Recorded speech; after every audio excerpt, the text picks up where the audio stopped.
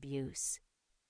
The behaviors of the abusers involve chronic and repetitive secret games being played by one individual or a group of people against a target.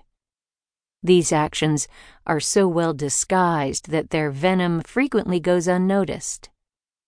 It is similar to clear toxins placed in a glass of water. One cannot see the injury being done until the body starts reacting to the prolonged exposure of the poison. This is exactly the way abusers plan it with psychological abuse. Covert, hidden, sneaky, and off the radar are all part of their agenda. As their relationships progress, so does the game playing. Eventually, their actions might become more overt and then sometimes noticeable. By the time these outward signs of dysfunction reveal themselves, the targets of the abuse are usually very devastated.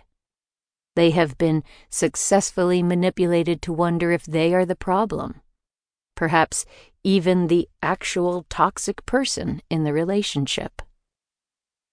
When people begin counseling, many decide to come in so they can fix themselves.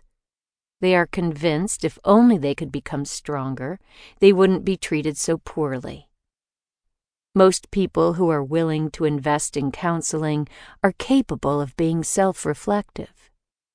They're able to do the hard work and deal with their own negative behaviors. Psychological abusers are banking on the other person changing because the abusers never will. Later in our time together, I will explain why this is true.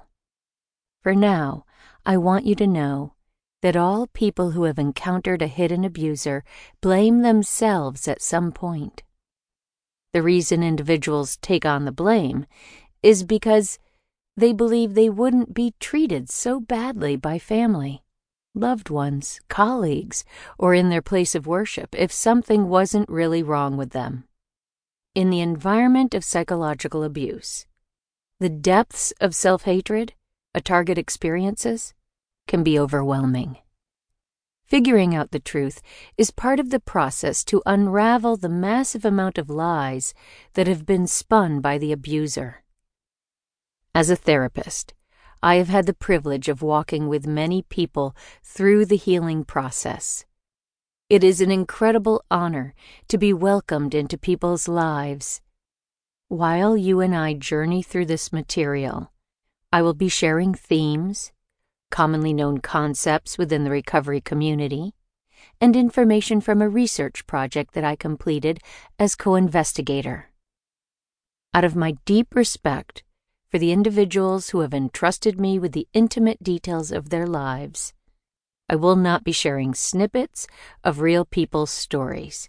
Even with identifying information taken out, it is not right to use their experiences as examples. What I will do is highlight fictional stories to show the patterns that are present within psychological abuse.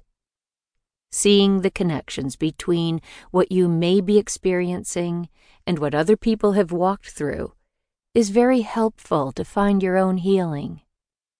You are not alone in having witnessed some of the most bizarre human behaviors. It's important for you to know that truth. Many people wonder how psychological abuse and emotional abuse differ. Are they perhaps the same thing? For me, they are two distinctly different forms of abuse. I believe that people can be emotionally abusive but still have empathy for others.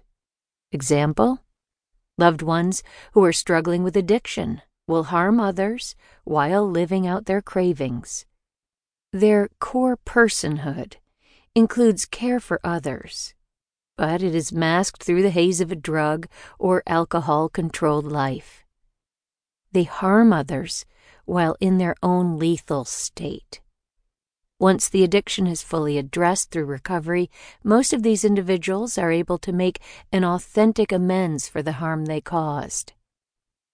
On the other side of the coin, psychological abusers damage others, not out of impaired judgment,